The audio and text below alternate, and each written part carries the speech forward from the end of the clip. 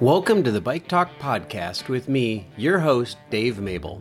I've been excited to get to know today's guest for a couple of years now, but COVID. But now we're all vaxxed up and can talk to people outside our circles with relative safety. Anyway, I've been super curious about this guy since he moved to my town, which isn't really where you would expect to run into USAC world champion coaches. At least, not every day. Anyway, he moved to town and has hosted some races. I love the races because they're flat and curvy, and I can hang for more than half a lap, so I love them. So through my wife, Dee, we volunteered to watch a corner when we weren't racing. And every year I'm like, who's Chris Daggs? And she's like, he coaches the national team or something. And I'm like, really? What's he doing here? I mean, it's not a crazy question. His latest USAC gig was head coach for Team USA's winning pursuit squad. World champs. And there isn't a track within 250 miles of here. So it's not Boulder or San Diego or San Fran or Truxlertown or wherever. So it's not a crazy question. And I'm a curious fellow, and now I have a podcast. So what better time than now to get to know my new neighbor and see what he's up to. Turns out, some pretty cool stuff. But before I take you to our conversation, I've got to give a shout out to a great little custom cycling clothing company located here in the Midwest, Bike Rags. Why? Well, this week I just ordered my sweet Ragbri team shirt. Yes, I said shirt. I got one of those cool, fully sublimated button-up biker shirts that are perfect for Ragbri, which involves as much hanging out in the little towns, farms, and parks along the ride as it does actually riding. So our team made them available, and I can't wait to get mine. But not everyone wants the casually tech button shirt, so they also offer racerback jerseys, sleeveless jerseys, short sleeve, long sleeve, bibs, arm warmers, whatever you want. Low to no minimums, fully custom, fully sublimated team kits. And not just for fun weeks like Ragbri, they fully outfit hardcore racers in everything from skin suits to winter thermals, and they have an incredibly creative graphics department to help you out. And the customer service is out of this world. Full disclosure here. When you call the Bike Rags customer service line, someone with the same last name as me will likely answer and take care of your order. That's Morgan Mabel, and she's as great of a daughter-in-law as she is your customer service rep. But back to Bike Rags. They do so much more than full custom sublimation. They do tons of screen printing on t-shirts, hoodies, whatever. Plus they do embroidery, they do hats, flannel shirts. You should definitely get some team flannel shirts. My team got them this spring and we love them. I can't recommend Bike Rags enough. Hunt them down at bikeragapparel.com or find them on Facebook or Instagram. And be sure to say hey to Morgan when you call. Okay, back to our show. Chris Daggs. He's been racing for like 100 years. I just saw a picture of him on Lance Armstrong's wheel at a crit back in Lance's Discovery days. But now he's coaching riders. He's served USA Cycling as a coach on the track and road. Yes, with world champs to show for it. But he's now working with Roy Nickman and the LUX cycling development team as the director Sportif. We talk mostly about his time with LUX because it's actually pretty cool. He's in Europe right now. So without further ado, I would like to introduce you to Chris Daggs. Chris, good to see you. Good to see you too, Dave. Good to be here. Pardon my voice. Dee, she took me out and ripped my legs off the other night, and I've been hoarse ever since. But we had a good ride the other night. It was a beautiful night. No wind, finally. Yeah. For one night, and we went out on a nice, quiet road. But anyway, good to have you here. I'm glad you could join us, and I don't know. I'm super excited to hear about LUX and your program, and not just the kids, but the whole team and objectives and everything like that. So First thing I'm going to ask you is elevator speech. What do you say when somebody says, what do you do?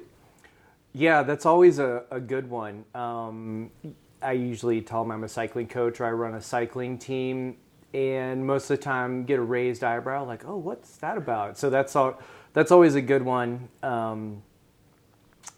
It definitely takes a little bit explaining to a lot of people. They always ask, what kind of bikes? Like, usually sometimes they're like motorcycles or BMX, and it's like, oh, like road bikes, like Tour de France, like Lance Armstrong, and then, I was wondering if Lance Armstrong would be into the explanation at all. He certainly is still a household name, and people are, oh, okay, got it, got it. What's your role with Lux?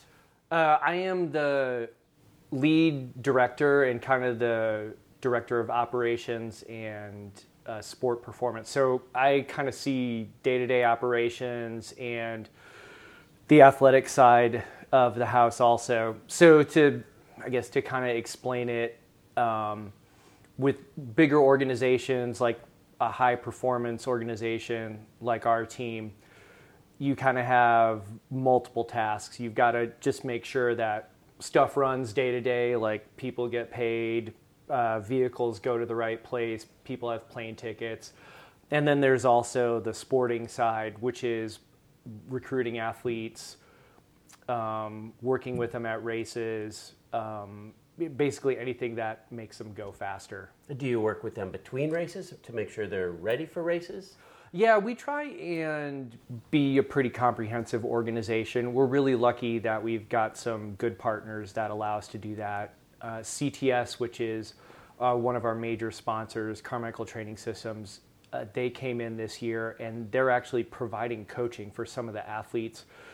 So we now can provide coaching for athletes if they don't have a personal coach. We can have other resources at our disposal from Carmichael. We have other resources at our disposal from Carmichael, and it's been a really good partnership. Yeah, I can imagine. Dee and I actually raced Chris at Leadville. Oh, okay. I think he beat us. Yeah, he's still pretty fit. Yeah, I think that was one of the years he came home with the big buckle, but we did not. We got a buckle, but not the big one. So tell me, what is LUX? What's your team? LUX is one of the top development teams in the world, actually. As crazy as that sounds, it started out as a small junior team about 7-8 years ago and just progressed over the last few years. Roy Nickman got involved early on, I think the first year, the second year, when his son started racing, and then Roy just kind of poured his soul into it. And the other partners as well were just like, hey, let's make this thing happen. Somebody needs to push junior riding forward in the U.S. There have been lots of good junior programs. Hot Tubes is a great program located out on the East Coast. And I think Roy wanted to have something similar to that on the West Coast. And year over year, it just picked up steam, and it's kind of taken on a life of its own the last few years, which is great, but it's a lot to manage. For sure. Where did it originate? Whose brainchild was it originally? This was the brainchild of Dave Feldman, who is an employee at Sideshow Collectibles out in Thousand Oaks, California. Sideshow Collectibles is this cool company that makes collectible items from movies that you've seen. Huh. I wondered the same thing when I first got involved, like, what is Sideshow? They're kind of woven into the team's DNA. The CEO of Sideshow is a cycling aficionado, loves cycling. It's been great for his life. Greg Anzalone is his name. And one of Greg's employees, Dave, he had an idea for this development cycling team, and Dave kind of got the ball rolling. Another gentleman named George Chester got involved, and then Roy got involved, and it morphed into this junior cycling team, and kind of took off from there. So Sideshow makes these cool collectible items. So if you really liked Iron Man and you wanted a life-size statue of Iron Man to put in your house, they make one. Huh, very cool. And interestingly enough, through COVID, their business just exploded. Everybody's hanging around their house and they're thinking, oh, I've got all these home projects I want to work on. And, there's some guy who was a production assistant on Star Wars. And he's like, I'd kind of like to have like some Star Wars figurines in my den. And all of a sudden he goes to Sideshow and he orders up. Finds everything he needs, yeah. Yeah. Huh. Does the team have cool collectible stuff? We do, yeah. We think we've got a couple collectible items in our service course at the where we store all the bikes and stuff. There is a life-size Iron Man statue, and I think it's gonna find its way over to the outside of the outside door one day. Might be a good role model for the kids. Yeah, for sure. So Nickman, gosh, it'd be hard to find somebody better than that. 84 bronze medalist and coach for many, many years on the U.S. team. Mm-hmm. I saw Prime Alliance coach when that was kind of a development team. Yep. There's a dude with history right there and knowledge, and has kind of done everything and been everywhere. So what a great role model. And is it a active relationship he has? Oh, yeah, absolutely. Roy frequently will come to some of the races. He doesn't do as much on the road as he used to. That's kind of where I'm doing a lot now, and a couple of the other guys who've worked with Lux over the years have spent a lot of time on the road. Roy now is more in like an operational role, kind of liaising with sponsors. He's like the general manager. He's the guy who makes it work. Mm-hmm. Says, hey, this is what we're doing this year, and these are the sponsors I'm talking to, and, here's some ideas on what you want to do with the schedule. And he's been a great mentor to me, and, he's just got, like you said, so many decades of experience doing this. We wouldn't function without him, obviously, and he still plays a very, very active role. It's still very much, Roy's baby that he kind of nurtured. And, I think he's tried to kind of dial back his day-to-day work. He's got a lot of other stuff going on. But at this, we kind of keep pulling him back in. Mm-hmm. Yeah, absolutely. I would. Does he still ride? This is OG. This is OG Dave asking these questions about a dude who I grew up. I started racing in, I think, fall of '84. I did a cyclocross race on my 1969 Schwinn Tornado that I put 5 gears on. And Roy comes from my era, and I'm like, does he still ride? Does he show up and ride with the guys? Yeah, he still rides a reasonable amount, a fair amount. I don't think he's going out every day and riding, but he's on the bike, I'd say once a week, something like that. He's still in incredible shape, whether he won't admit it, but I was at training camp last year.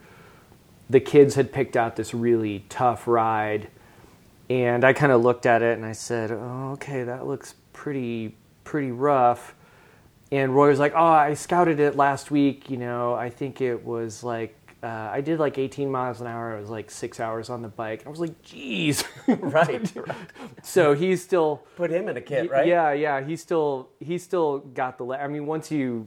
Once you get to that level, like, it never really goes away. Yeah. That's super fun. And I bet it's great for the kids to have a role model like that. Who freaking, has an Olympic medal. It's funny. Most of them know at some level that, Roy was a pro and he was really good, and, he coached some good guys too. But then when you get into the weeds a little bit and you say, hey, that's an Olympic medal on his wall over there, they're like, whoa, right, wow, right. And then, hey, he won some big races, and, did the tour a few times. Yeah. So we had he was he was one of the American OGs. You Yeah. know? I mean, he was one of the guys in that era that kind of brought the U.S., certainly Jacques Boyer and, Yep. What's the name? John, starts with H. Tall dude. John Howard. Yes. Yep. John Howard. Yeah. And there's one other guy, Greg. Anyway. Yeah. Anyway, there are a few guys who had been to Europe a little bit. Yep. But Nickman was one of the kind of the group that really began the era of Americans having some respect. Yeah. In Europe and in the pro peloton, as it were. So that's super cool. Yeah, we might say like the class of '84, all those guys who came out of the '84 Olympics, like that group, Davis Finney and Alexei Grewal, Thurlow Rogers, all those guys headed overseas and, after a couple of years took a couple scalps, and that definitely raised the level. It was interesting growing up, being a junior rider at that time. I remember, seeing Le Mans and just, it was interesting. And this, is a good kind of segue back to how far we've come. I remember seeing Le Mans and thinking like, wow, I don't know if I'm ever going to see guys at this level again. Right. And then to kind of see the progression with the U.S. and you have like the Lance generation, which is, that could be a whole nother podcast in itself. Sure. But, those guys definitely moved the needle for U.S. cycling. And then now to see like the next generation, which, are some of the kids coming out of LUX, like a Brandon McNulty and a Quinn Simmons, and then, kids who've come from other programs they're older now, but like Ben King, from Hot Tubes, and we've had a couple other great riders come from the Hot Tubes program as well. It's like it's great to see that we're still producing that top. Magnus Sheffield from Hot Tubes, Magnus just won the first cobbled classic for a U.S. rider earlier this year, which is really something cool. Yeah, that was amazing. Yeah. Yep. With a name like Magnus, right? I think you're destined to win a cobbled classic. So good for him. Good on him for sure. So what's your background? What's your, let's go way back to, we were talking earlier about buying your first Velo News in 1989, and that was kind of the nibbling on the hook. Yeah. What set that hook for you? Wow.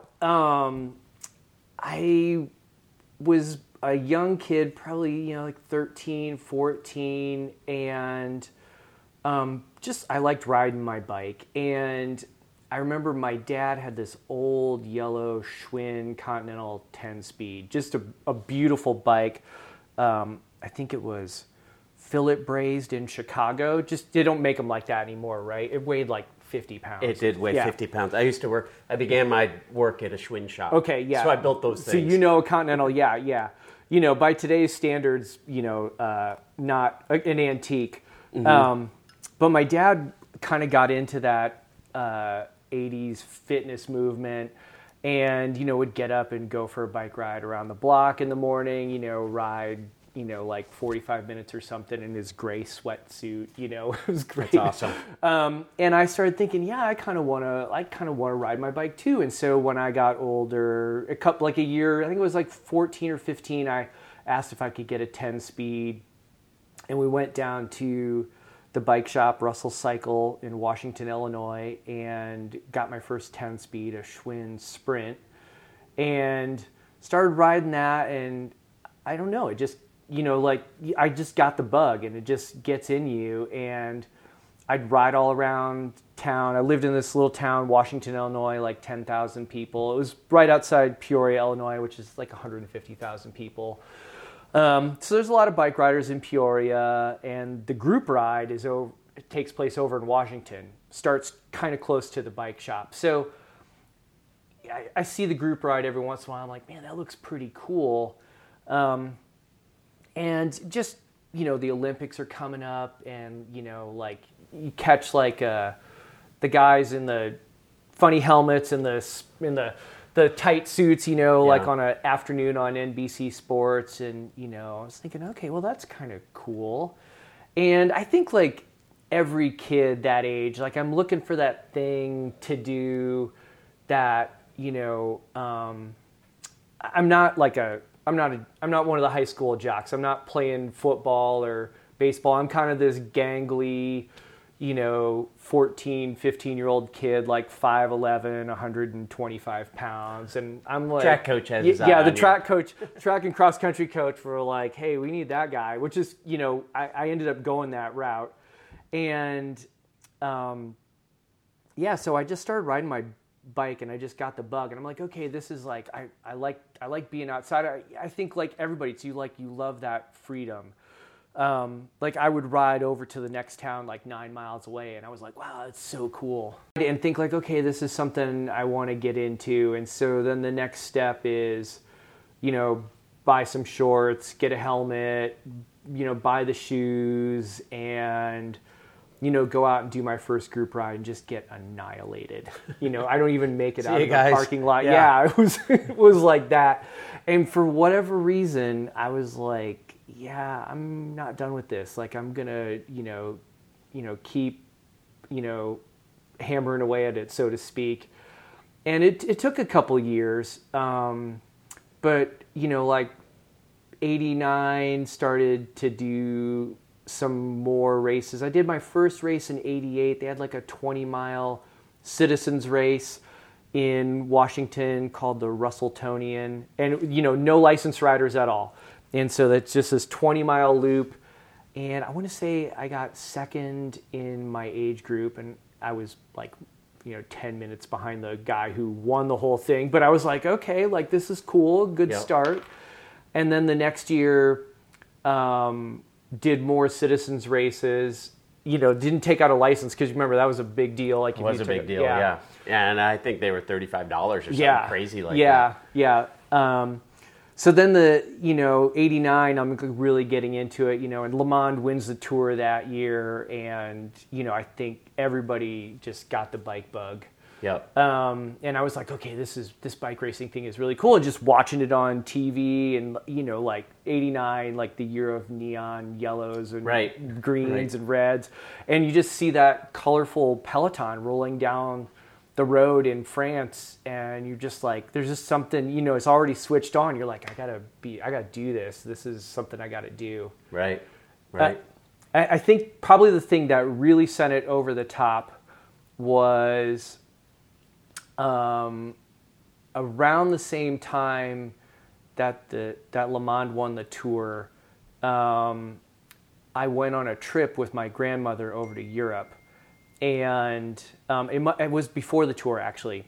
It was before the Tour. So I remember I went on this trip with my grandmother. My grandfather was a D-Day veteran, and he had passed away a few years earlier, and my grandmother said, hey, do you want to go on this tour with me? It's the 45th anniversary of D-Day. And I had always enjoyed listening to my grandfather talk, and, I thought, his experience was really interesting to me. And I was, in a past life, I wanted to be a pilot in the military. So I was kind of torn between two worlds at that point in my life. I was like, I could be a bike racer, or I could totally go ROTC and become a military pilot. Like I had like two things kind of pulling me in two different directions. So I went on this tour with my grandmother. It was a great experience. I spent a lot of time with these vets from World War II, who some of them were only like 5 or 6 years older than me at the time when they landed on the beach in Normandy. Right. When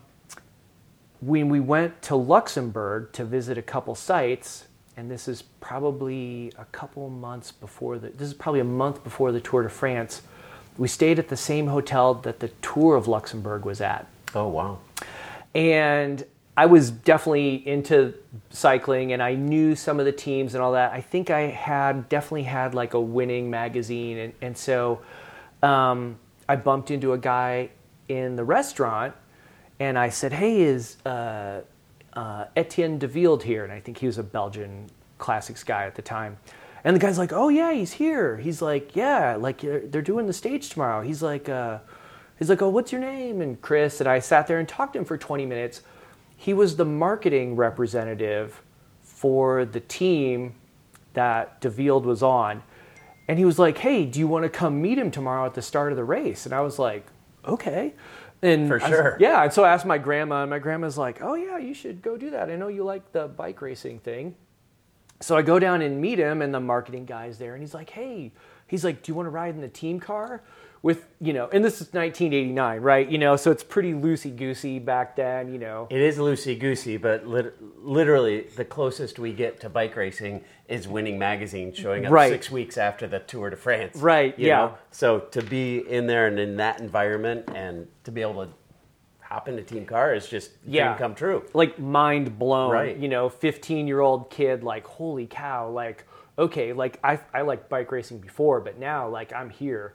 Like, this is really cool. And, get a couple pictures with Etienne, get in the team car, take some pictures. And I'm just kind of like, it's me and the mechanic in the car. The mechanic doesn't speak any English. He just speaks, Flemish. And, he's like pointing at, he's like, "Take a picture." And I'm like, "Yeah." And so, get the big old camera, take a picture. I still have the pictures. I love them. That's awesome.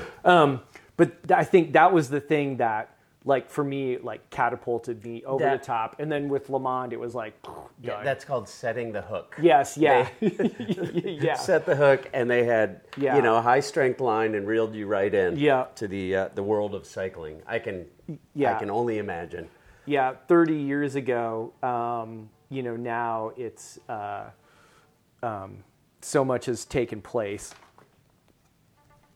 Sorry, getting that. That's quite all right. Let me turn this off. Yeah, so much has taken place. So different. Like, it's almost like we know the riders personally now. Right. Yeah. With, the gram and and Snapchat, all of that, the whole social media thing. It's like you really can, in your mind, develop an intimate relationship with somebody who lives 5,000 miles away. Yeah. There's still, I still feel that childlike joy, that, that tingle that goes up your spine when, you're there in the moment. Last year, I had an opportunity to coach for USA Cycling at the World Championships in Belgium. And I was the junior women's coach. And so, we're there all week, I'm working with the junior women, but we're kind of like all staff we work together as a team on deck. We're reconning the course, and you're going up the climbs that, you see in like some of the races, and you're like, "Oh, wow, this is pretty cool." And then, we're eating at the dinner table with, like Brandon McNulty's there, and, Lawson Craddock, Leah Thomas, these big names in American cycling now. And so there's this, it's like, hey, like, I work for you guys, I'm, part of the team that makes this thing go, but there's still just this, kid-like excitement in me. I think that's one of the things that's helped me survive in the sport so long, is like, I'm kind of a super fan inside, and I've been able to channel that energy in the right direction. That's awesome. And with the kind of hours and time you put in, you probably need to be a super fan. Yeah. In order to not become cynical or just tired of it and wanting to move on. So that's pretty cool. That's a great story. So what led you to LUX? Boy, that's a good question. And it's a pretty funny story too. It absolutely, I am part of LUX because I moved to Des Moines, Iowa, and I'll tell you that in a second. That right there is a disconnect. That's not that there's not great cycling in Des Moines and central Iowa, but I wouldn't say we're the hotbed of professional cycling in the United States. Well, it's funny how things work out, right? I'm a big believer of everything happens for a reason. Like, there's really no such thing as a coincidence. Like, when everything happens, it's supposed to happen for a reason. Like, we have these experiences that we have over and over again, and it's not random. It's like it happens for a reason, right? So after I got done with school, I moved out to California. I was in California like 21, 22 years. My wife and I lived in Santa Barbara and in San Diego. And that was really, again, that was just another moment for me, another great time for me in cycling, and just, racing was really going well for me, and just gained a lot of experience in racing to, that I thought at some point I was going to get into coaching, and, what does that look like, right? Who's making $1 million, being a cycling coach? It's like, well, let's just talk about making, let's just try and pay the mortgage. Right. I was going to say, yeah, let's try and eat this month. Right. So I kind of got done racing and transitioned into coaching. Kids came along, and my wife's career was on a great track. And so when our son came along, we decided that I would stay home with him. And at the same time, a friend of mine opened a coaching company, and I started working for him. We'll kind of fast forward a few years, but in 2014, I started coaching a junior team in San Diego, the Swamis cycling team. Still active to this day. I don't think they have a juniors program anymore, but they always had a development program of some kind. Chris Horner came through that program. There were a couple other pros that came through that program. But I was running a junior team at the same time Roy was running LUX, and so we got to know each other a little bit then. Fast forward a couple more years, and my wife is kind of career is going great, and she's getting ready to move into a big executive position, or she's on that track. And both of us are like, we're probably here in San Diego forever. Not a bad thing. We've got 2 kids, living the life. At this point, I was taking a little bit of a break from coaching. Had just kind of gone back to a 9-to-5 type job. My wife was like, hey, Mike, the people who own my company are going to sell the company. And so was like, oh, okay, this is a big switch. A couple months into that, it becomes pretty obvious that the career track my wife on was not going to, that was going away. Wow. And so then it's start, thinking okay, well, what's the next move? 2018, 2019, she's looking for jobs and kind of looking around the country. And early 2019, she says, hey, I got a lead on this job in Des Moines. And she's like, what do you think about going back to the Midwest? And we got 2 kids. Cost of living in California is crazy. It was 4 or 5 years ago. It's even worse now, For sure. We had owned a house and got out of the housing market, and so we were at that point we were getting ready to get back in, and this opportunity kind of presented itself. It's like, all right, well, what about moving back to the Midwest? And I think both of us were looking for this change of scenery. It's there's a lot of great stuff about California. I love California, but was just looking for maybe just a little change of pace. And that's a little change of pace. Yeah. San Diego, Des Moines. I don't know. It's always 72 degrees here. Yeah. But you also think how many more big adventures am I going to have? I had racing, and I had coaching, and I had kids, and it's you kind of are all right, well, what's the next big adventure? And it's okay, well, I guess we've got this great history here in San Diego. Let's go to Des Moines and just restart. What the heck? So my wife took the job offer, and it kind of all came together within a month. And so it was in a month, I kind of had to say goodbye to everybody in San Diego. We move out to Des Moines, and I was starting to get back into coaching a little bit. and we can talk about that in a second because that's a good story too. But I started to get back into coaching and getting into the community a little bit in Des Moines, and I start coaching a young lady named Lily Ensign. And I think you might know her. I know Lily, yeah. Yep, yeah. She's the one who zips by me in the USA cycling kit. Yeah. And I'm like, who is that? Yeah. I'm Lily. Bye. Yeah, Lily's great. She is great. Tremendous energy. So, working with her, and can definitely see she's got some potential, and like it's just kind of, helping her move forward. 2020 COVID hits and everything kind of shuts down. And Lily's like, I got to do a couple races, but, gosh, like I really wish there was something to do. And she's like, hey, I'm friends with some of these girls and they're at this camp in Colorado with LUX cycling. And I was like, I know some guys on LUX cycling. Let me give them a call. I call up my friend George Chester, who is one of the directors on LUX, works with Roy. End up talking to George for about 3 hours. Like you should have George on a podcast because that guy. We'd have a 3-hour podcast. Yeah, you'd have a 3-hour podcast. Yeah. So George talks my ear off and says, "Hey, Chris, like you should come back and work for us."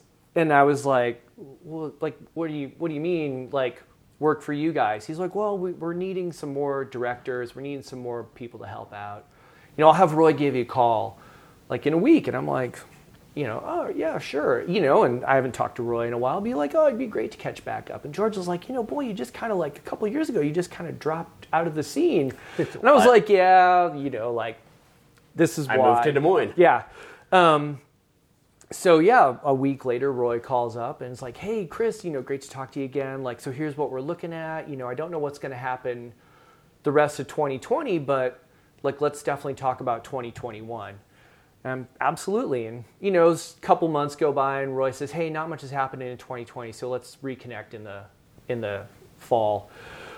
And then, it's December and Roy checks in and says, hey, we're ramping up for 2021. Or, where are you at? And I was like, yeah, I'd love to help out. And he's like, I was like, great, just keep me posted. And so 2021, it's like, the ball is kind of getting rolling again with racing and, like teams are starting to do more stuff. And we're at a point now where we can have a training camp. I think it was like April. And Roy's like, okay, we're good to go. Like, here's the plane ticket, send me your sizes for clothing and come out to camp and, and it just off to the races from there. Very cool. So, yeah, but it was kind of funny. Like a lot of people ask like, wow, so Roy, old connection from California. I was like, yeah, but I said I probably wouldn't be on LUX if I hadn't moved to Des Moines. So working with Lily. Yeah, exactly. Huh, that is funny. That's actually super funny. Well, it's a treat to have you here and you have put on a couple races.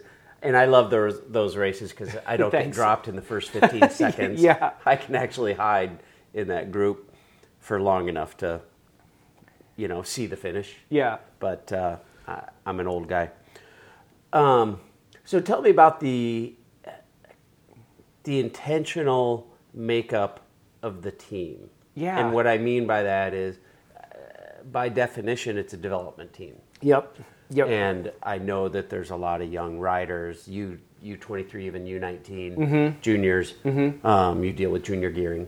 Yep. But then Redlands, you've got 36-year-old Marissa Boaz. Yeah. So tell me about how the team works. Yeah. The main objective of the team is to develop cycling talent in the U.S. And, we started out, it's definitely junior talent and under 23 talent on the women's side. The initial focus was junior men. And then over time, Roy said, hey, we need to add a women's team. There's definitely a need for a women's team. So they added a junior women's program. And then through the course of running a junior women's program, you start to see that there just aren't enough junior women out there.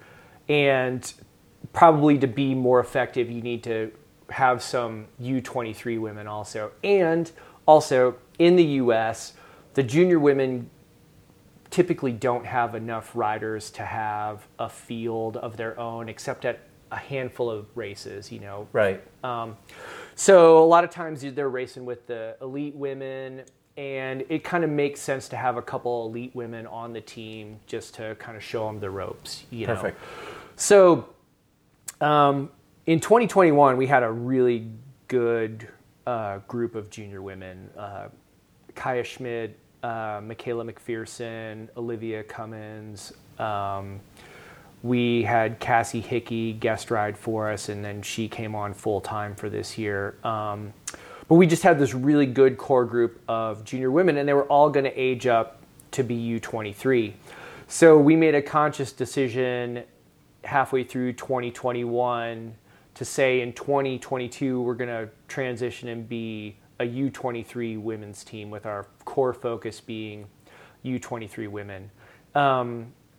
Specialized is a major partner with the team, and that was something that they had mentioned to us, like, hey, that's a huge community that's underserved at the moment in racing. There's this big jump to go from being an 18-year-old junior woman to being a competitive racer at the elite level. You have a handful of women that can transition pretty quickly because they've just got horsepower.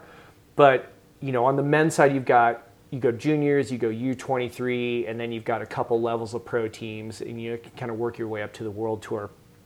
On the women's side, you go junior women, you can go straight to like a women's pro team. Right. And now you can go straight to a women's world tour team. So you're dropped off in the middle of the pond. Yeah, like, exactly. Swim. Yeah, swim to the shore. Yeah. Yep. So we made a conscious decision to focus on U23 women. We have one junior woman, Catherine Sarkisov, and she's great. She was very competitive at Redlands. She had a great cyclocross worlds, and we kind of made sense for us to have we wanted to retain like our junior focus, right? So we're taking care of Catherine, and then on the other end of the spectrum, we've got Marissa, and we've got Caitlin Conyers, and just kind of in keeping with the concept of the team, it's like we want to develop riders, and like on the women's side, it makes sense to have a couple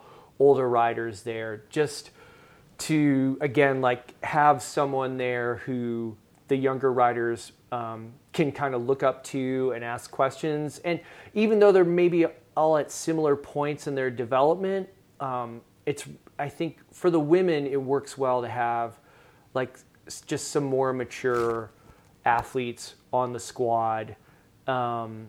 Just as I think it's a good mix overall. Editorial by Dave. I think it's great to have somebody like Marissa, who is not 27 anymore. Right. I'm not going to say Marissa, although I think you did. And a mom of 4. Right. And right. still racing it at the highest level. Yeah. And they can look at her and say, oh, I don't have to give this up when I graduate college, or I don't have to give this up when I fill in the blank, get married, or even when I want to have kids. I don't have to quit racing. Exactly. Yeah, you can continue, and Marissa is a great example of that. So I think it's a great mix. Yeah, and that was one of the reasons why I really liked adding her to the squad. And again, she also has horsepower. Yeah. Well, so last year she came out and did our August race, and she won the August race, and I was like, wow, Marissa's going great, and I had ridden with her, and I knew Marissa had lots of horsepower, and she was getting more serious about riding, and then I saw that she was doing all this gravel stuff this year, and she's just she's taken like I think Austin had said she's taken the next steps, and everybody's talking about Marissa, and I was like, well, shoot, I should see if Marissa wants to do like a stage race, and great move. And because I figured that was probably more her jam than say like, hey, let's go do a criterium series. Although she'd done a few, but so it seemed like a good fit, and I really liked where the life experience she has. I think it's great for those young ladies to see that, just like you said. That was definitely in the back of my mind because, like, women's cycling is different than men's cycling. You know, the athletes on the women's side come from a lot of different areas. You know, there's different pathways to get to that level in women's racing. There are multiple pathways to get to the elite level in men's cycling, but, you know, it's a lot more limited, right? Like the one or two guys who get to the world tour when they're like 31, or there's the outliers, right? Like the Jason McCartneys, you know. Right. Yeah. There aren't a lot of ex-ski jumpers who make it to the front of the Tour de France. Exactly. So, you know, like... But it can happen. It can happen. It can happen, yeah. You see that more, it's more common on the women's side. Right, right. They come from soccer or running or ski racing or being a mom. You know, like Marissa, she ran some half marathons and a marathon, and then her husband raced. And it's like, and my wife too, she was a runner. And now she rips my legs off, which is great. Yeah. So you're right. There are a lot of different roads, and I think it's great for you focus on the men's side, the juniors, and for them to see some of the older. We all need good role models. For sure, and that's a big component of the program. Also, is that, you know, we're not just trying to produce good bike racers. Like, we want to make sure we produce good human beings also. And Roy and I are, like, really in alignment on that. Like, at the end of the day, like, we're trying to help somebody achieve, like, this really high level in sport.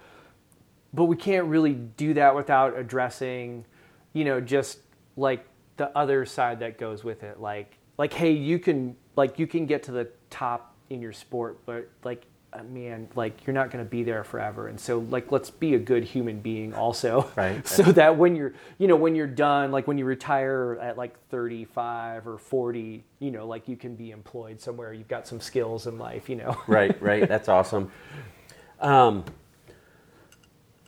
Somebody makes it through your program. Like, where do they head from LUX? What's your ideal world?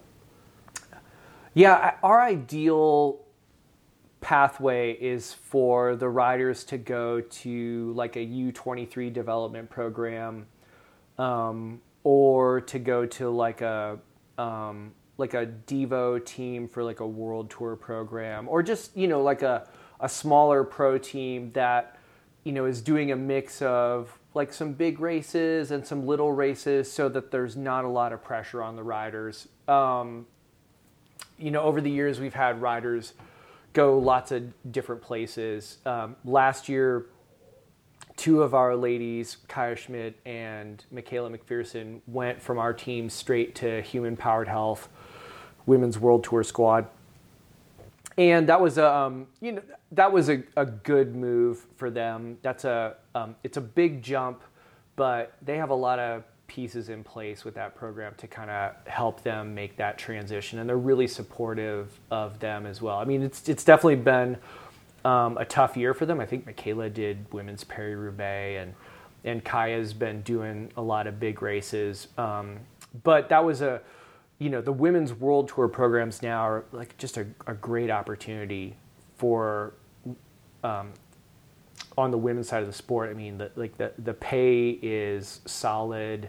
You know, they're having to offer similar benefits to what they do on the men's side. And so it becomes like a very viable career for these athletes. And so we're excited to see them have those opportunities. On the men's side, we had a couple riders go straight to World Tour Devo programs. We had Colby Simmons, who's Quinn's younger brother. He went to the Jumbo-Visma development program. They have a small continental team, and they'll race like a kind of the lower level UCI races, and then they feed directly into the World Tour squad.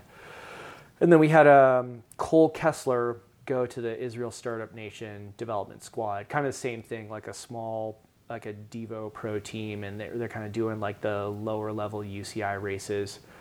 So it's really that's been good for those guys, and that's kind of like the ideal pathway. In 2020, we had Luke Lamperti go to Trinity Racing. Other alumni out there, Jared Scott won the last stage of Redlands for Avolo. Avolo is another great development program. Mike Creed runs a great program. I mean, Creed has the experience of, being a super strong U23, and then all kinds of experiences at different levels in the pro peloton. He was a Prime Alliance guy, wasn't he? Yep. Yeah. He and Roy have known each other for a while. Yeah. I like Roy. Creed's got a lot of these experiences he brings to the table, and he's like, okay, like this is what I want for you guys. So we've had a couple riders go to Avolo over the years, and it's definitely a program that we want to send riders to. I think. Yeah, I can imagine that for sure. It's a great step. Leo Gullickson from our program last year is riding, going to do some races with them this year too. So you might see some of these guys, and I'm transitioning. This is my transition. In Europe, when you head to Europe for some of these, as you said, kind of level 2 UCI races, you might see some of the guys who you've sent over to Israel Startup Nation or Jumbo Visma. Tell me about your schedule this summer, because it looks very exciting. I think your dad probably told you, hey, careful what you wish for, Dave. And so, careful what you wish for when you want to become like a team director. Yeah. How old are your kids? Luckily they're 10 and 12. So we're, they're well and growing. They're getting a little more self-sufficient. They're a little more self-sufficient. Yeah. So dad can be gone. Yeah. On Thursday, May 4th, I head out to Europe. I'm going to be in Europe a little over a month. We've got 4 races over there that we're going to do with our junior men. Then I'll be back for probably like a week, and then I have pro nationals, which is where the women go, and then I have junior nationals, and then I've got about like another week or so, and then I'm back to Europe probably like middle of July through the early part of September. And what kind of races will you do? What are you guys signed up for? We try and get to a lot of stage races over there, since we have less and less stage races in the U.S. now, and it's also just the most bang for your buck. 5 days of hard riding. Exactly, yeah. I mean, that's where we really find out like how the kids are going to do and like what we need to do to help them get to the next level. I mean, that's a very raw experience to do a 5-day stage race. Like, even if you're in excellent shape, as Marissa will say, it's like you get done and you're like, wow, I am wrecked. Right. We have Ragbri here in Iowa, right?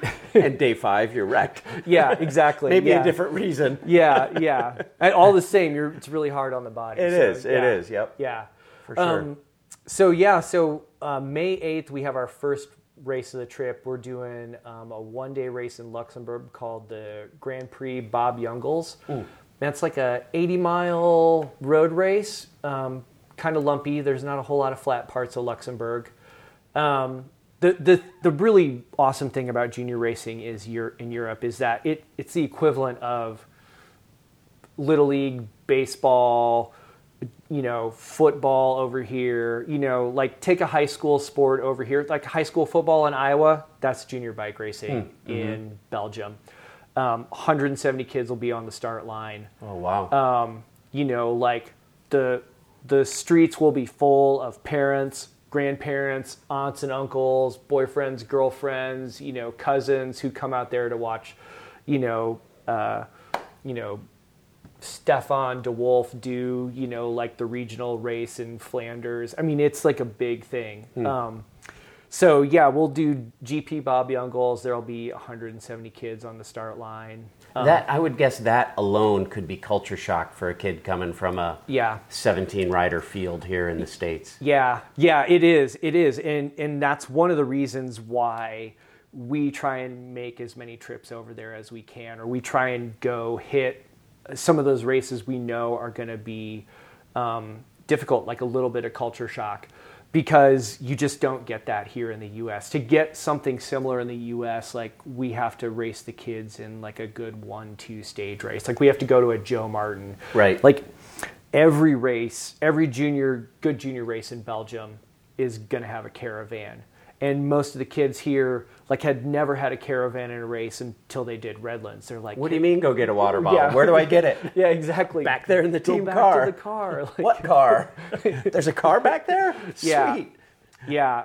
And so that's like a whole element of racing that like the kids just don't get exposure to. Or even like good Cat 1 riders, good women racers, you only do a handful of races like that, and that's every race at a certain level over in Europe. Like they don't even think twice about it. They're like, oh, like we have the, national championships in Luxembourg, in July. And oh, of course we'll have like 20 caravan cars, following behind for all the teams in the race, like it's just second nature. And so we have to do that stuff to get them ready to go to the next level. To not freak out when they do end up making it to the Jumbo-Visma development squad. Yeah. And then that's their life. They've got a little taste of Europe. Yeah. And it's not absolute culture shock. Yeah.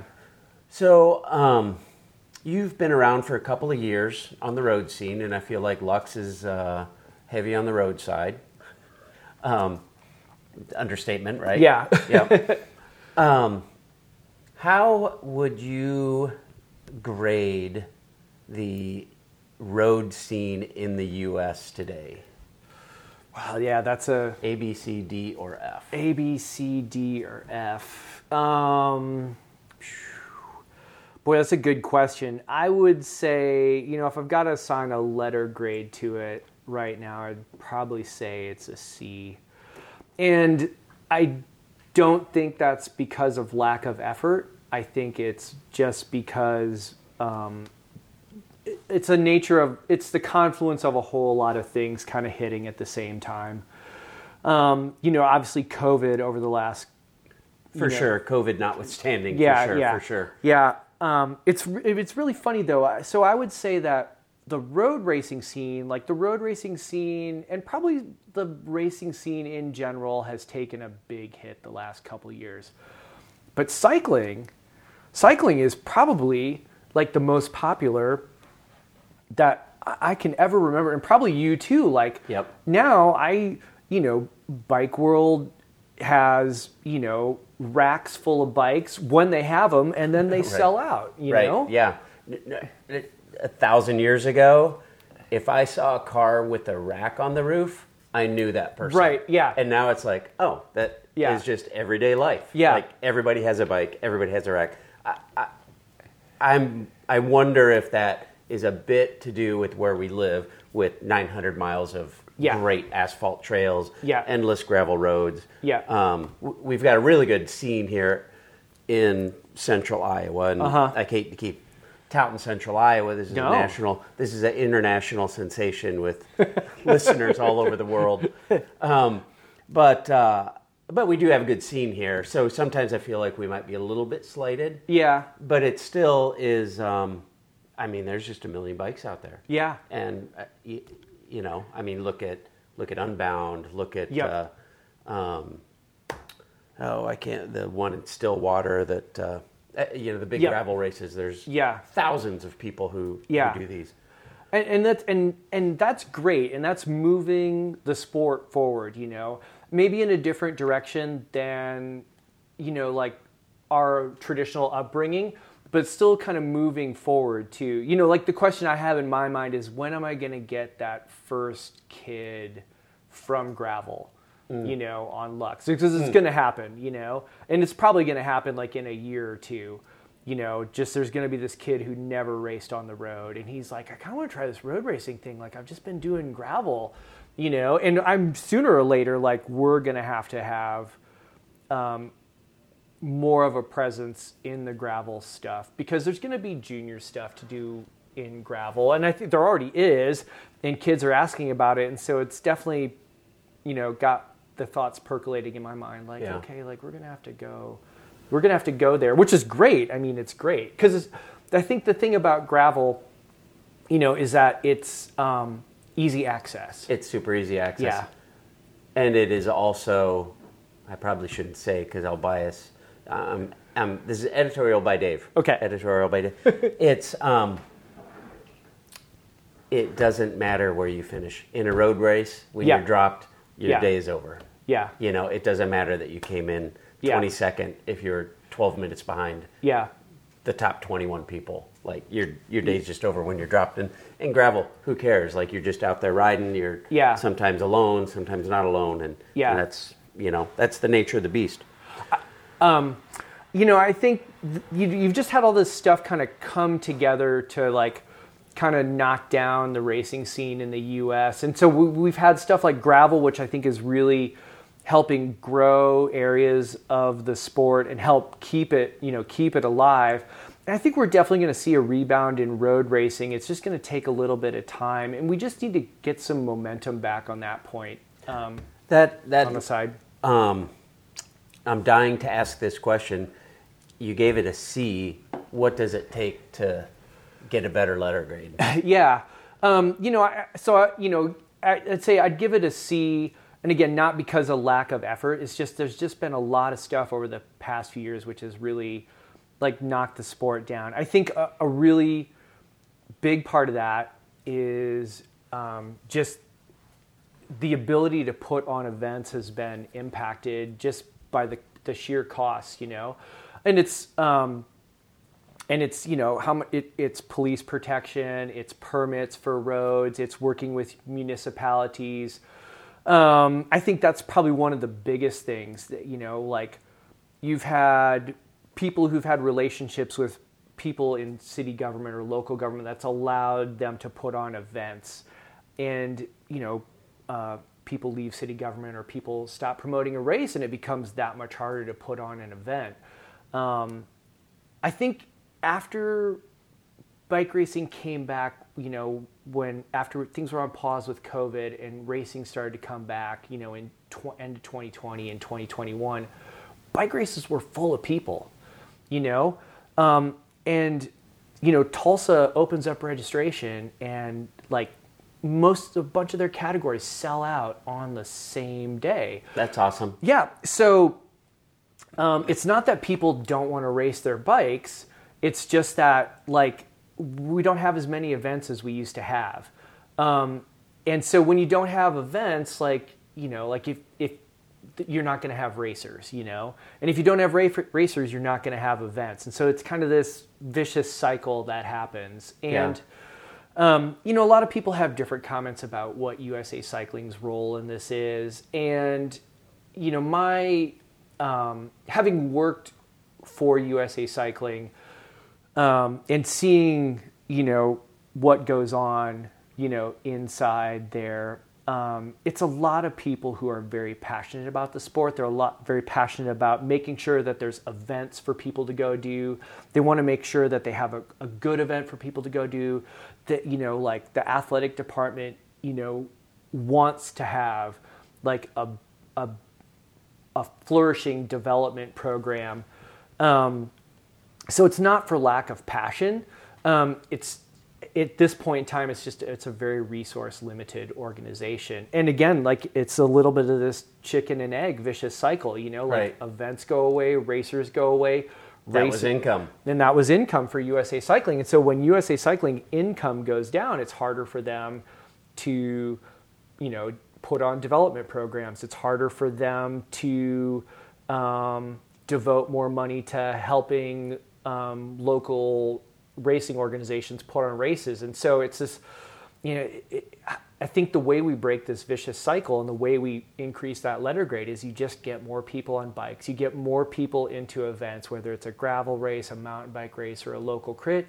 And, a couple more people like my generation need to take the plunge and put on events, whether it's like a bike race over in Waterworks Park or, like a gravel race, like, that, does a big loop and it doesn't matter if you get first place or 90th place, it's just do more events and get people excited about it. What do you feel about how do you feel about I'm going to call it, for lack of thinking about it beforehand, the superstar effect?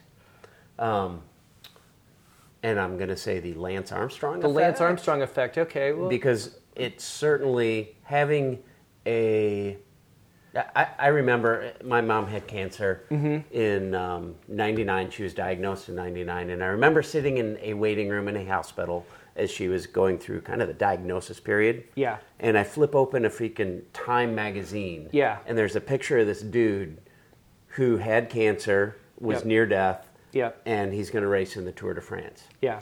And he became a hero. Yep. Because of that. And I know, editorial notwithstanding, he might have been mean to some people or whatever. Yeah. But he definitely had a superstar effect. And, I mean, everybody wanted a Trek bike. Everybody wanted to race bikes. Yep. Everybody wanted to be a part of it. Yep. And do the Tour de France and be in the Tour de France. And when, February of 2013, that world crashed. Yeah. And I feel like we haven't recovered. And I keep looking for, is it Sepp Kuss? Is it... Yeah. I mean, do we need a superstar? We absolutely do. I mean, that doesn't hurt at all. I mean, so look at the sport of cycling right now. Like, we had Sagan as kind of like, that international superstar in he starts out 2010, 2011, 2012. We're like, wow, this Sagan guy is pretty good. And then, 2014, 15, 16, it's just like, boom, this guy is fantastic. And he's got personality and that the sport needs that, right? At an international level. Now you have Wout, you have Van der Poel, and Pogacar too as well. And, Pogacar doesn't have this, he's not this, he's a bubbly, friendly guy, but he's not, he's not effervescent like Wout. Yeah, that was a joke. yeah, and even Wout too. But they're just, it's like there's this superstar quality to their performances, and it just keeps coming. That's absolutely true in yours and my world. But we could go to the grocery store and name all of those names. Yeah, and you would have deer in the headlight look from everybody. Yeah. But you say Greg LeMond or Lance Armstrong. Yeah. Like, oh, Greg LeMond. Huh? Yeah. Even LeMond. I mean, LeMond was kind of the beginning in '86. Yeah. When he won his first tour, but he was. You could go to the mall. Yep. Say his name. Yeah. Why do you shave your legs? Oh, because Greg LeMond shaves his legs. Yeah. Oh, okay. Yeah. Remember the Taco Bell commercial? Yeah, he was Taco Bell commercial. That's right. Awesome. God, I forgot about that. You definitely need a superstar in your nation, right? And there's a great crop of guys and gals right now that are definitely raising awareness in the sport, and at the first level, what that does is that energizes the riders, right? And that's what we really need right now is, you need a Nielsen Paulus winning San Sebastian. You need Brandon McNulty winning some races. You need Sepp winning a stage. Now Sepp has 2 Grand Tour stages to his name. Sepp is fun to watch. Too. Yeah. He's a national hero of mine for sure. Yeah. And so what that does is that energizes the kids, right? That gets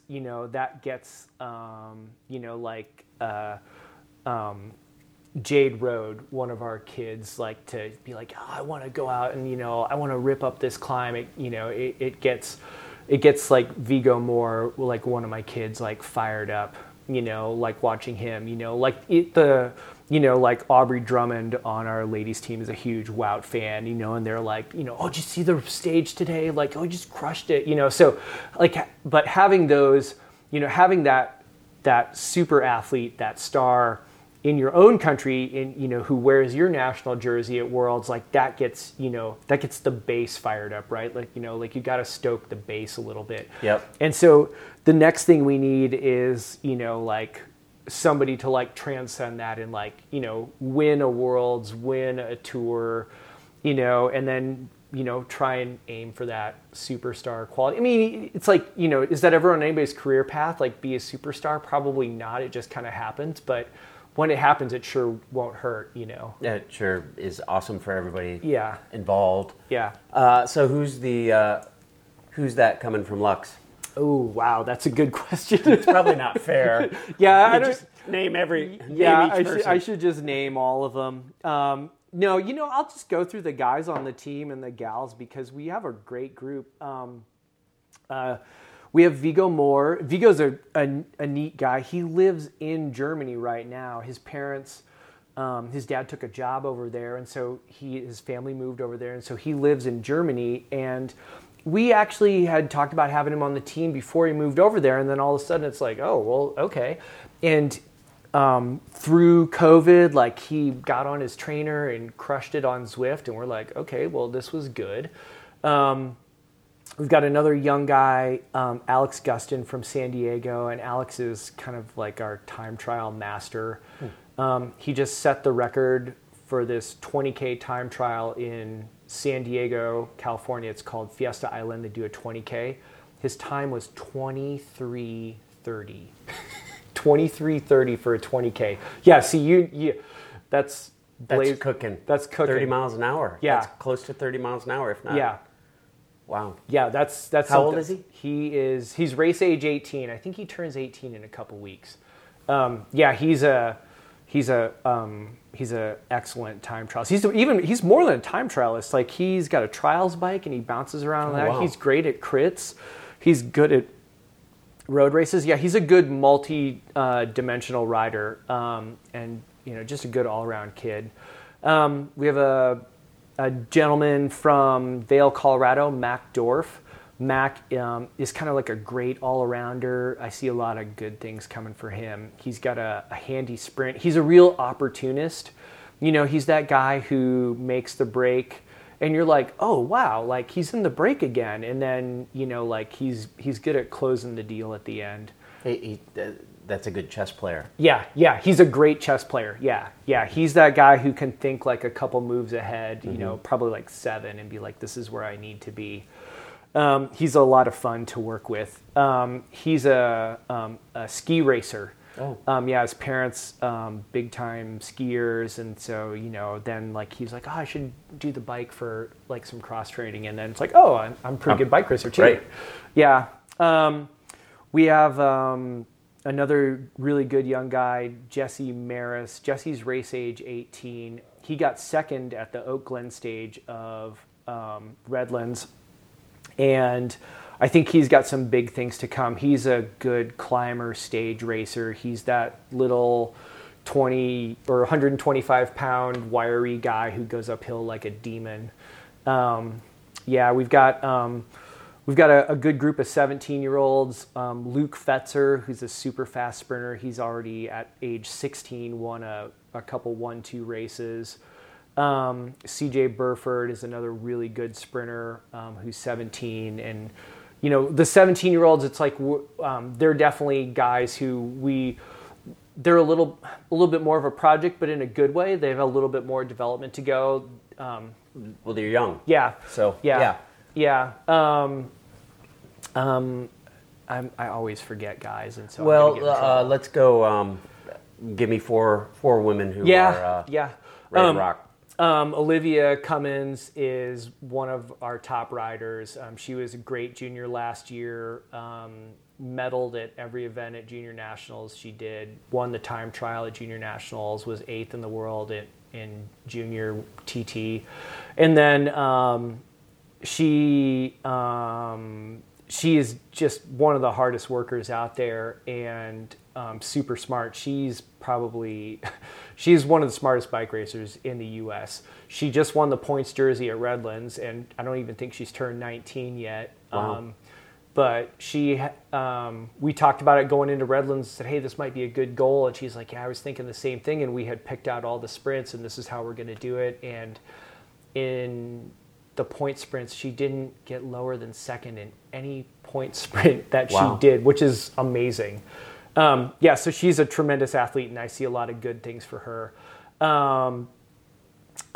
We've got Cassie Hickey, who was kind of a guest rider for us last year, and then she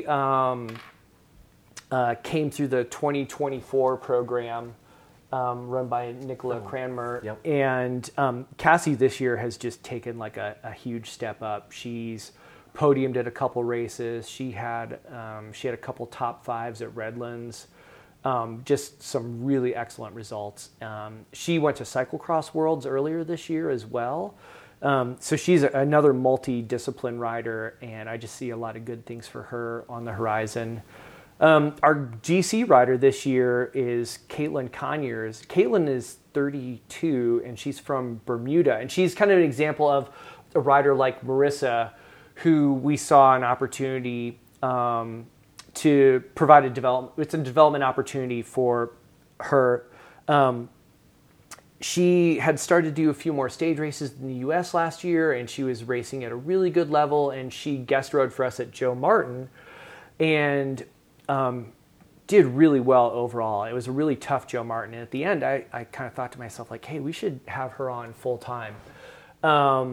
And Roy was like, yeah, absolutely. Like, you know, she's got the right qualities that we're looking for, and like, hey, like, women's cycling again is a different animal than men's cycling, and so let's give her this opportunity and see what she can do with it. And she's been great this year. She was second at Valley of the Sun overall, third at Laverne, and she was having a fantastic Redlands, and unfortunately crashed out on the second to last day in the criterium, and so she's recovering, and she's going to be back at it at Joe Martin. But you know, she's a super rider, and I think we're going to see some big things from her. She was a finalist in the Zwift Academy. Oh, wow. So yeah, so she's right there, and hopefully we'll see her make the leap in the next year. So very cool. Yeah. Well, we've been talking a couple of minutes here. Yeah. I know. I could talk all day about this. I'm sure you figured that out. No, it's been super fun. I've been very anxious to catch up and hear your story. Yeah. You know, it's I remember the first Waterworks you put on. Yeah. I think that was 20. Did you put them on in 2020? I put one on in 2020. August of 2020, didn't you? Yep. Yeah. And Dee's like, I think it like has something to do with some pro coaching or team or something, and I'm like, what? Yeah. You know, and then I start a little podcast, and I'm like, I got to hear this dude's story and the story of Lux, and what you guys are hoping to accomplish. So I hope you guys are super successful. Yeah, thank you. I'm an old roadie snob, I call myself. And you know, on my bike I have and I still ride with tubes. I've got a tube and a blowy and one tire lever, and that's all that I'll ever carry on my bike. Like no handlebar bags, no frame bags. So I'm kind of a roadie snob. So I'd love to see kind of a resurgence. I love seeing Sepp in the tour, and it's like, man, there's hope for U.S. cycling again on the road. Yeah, I feel like we're killing it on gravel and even mountain bike. Like, yeah, mountain biking has been wearing really some good. world champion stripes in the World Cup scene. But I'd love to kind of get it back on the road. So yeah. Best of luck to all of you. Thank you very much. And give Roy my best. Okay, I will. I got to take a couple pictures from these winning magazines to send to him. He'll love that. For sure. Have him sign one. Yeah. So next time he's in Des Moines, we'll get together and we'll have him sign one. Absolutely. All right. Thanks a lot, Chris. Yep, thanks, Chris Dave. Daggs, the LUX cycling team. Gosh, that was fun. I sure enjoyed that, and I hope you did too. Chris stayed for another 2 hours after I turned off the recorder. I feel like we've been old friends who just met. So definitely follow the LUX cycling team on Facebook, Instagram, or check out their website at luxcycling.com. Well, that wraps up episode number 16. And just wait till next week when I talk to the Katie Effin Compton about her life today, as well as her experience with the whole end of her career thing. It should be very interesting. As she said in a conversation recently, I have a different perspective now. Yes, I'm sure she does, and I can't wait to talk about it. In the meantime, I'd like to ask you to give this show a review and rate on your favorite platform. If you'd like to support the show, you can look for Bike Talk with Dave at buymeacoffee.com. I really appreciate your support. I'll put a link in the notes. Bike Talk by Dave is a production of Summit Media. Give us a follow on Instagram at Summit Media Films or myself at dmable122. Thanks tons for listening. I really appreciate it, and I hope you have a great week.